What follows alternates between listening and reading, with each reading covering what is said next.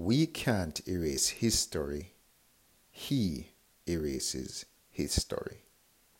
He recreates his image in his own glory. Despite our stories being ultra gory, he extracts light from our darkness, extracting holiness from lives steeped in the mess of sin.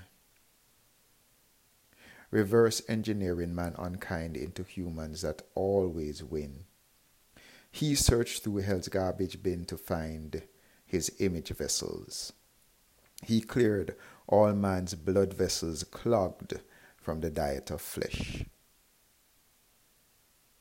As the entire world resigned in his death, darkness rejoiced, thinking his story erased.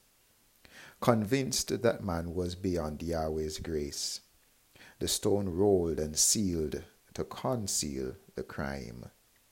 Man unkind left to stew in the grime of a pus-filled, rotting carnal mind, as demons ripped out man's shriveled spine, the connection with his CPU lost.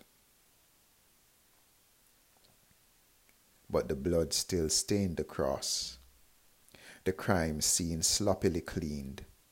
No amount of bleach could erase him because he resurrected, and afterwards revealed himself to those he infected, conquering evil's feeble attempt to erase his story, because he erases his story.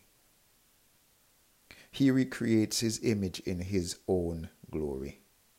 Despite our stories being ultra gory, he extracts light from our darkness, extracting holiness from lives steeped in the mess of sin, reverse engineering mankind into humans that always win.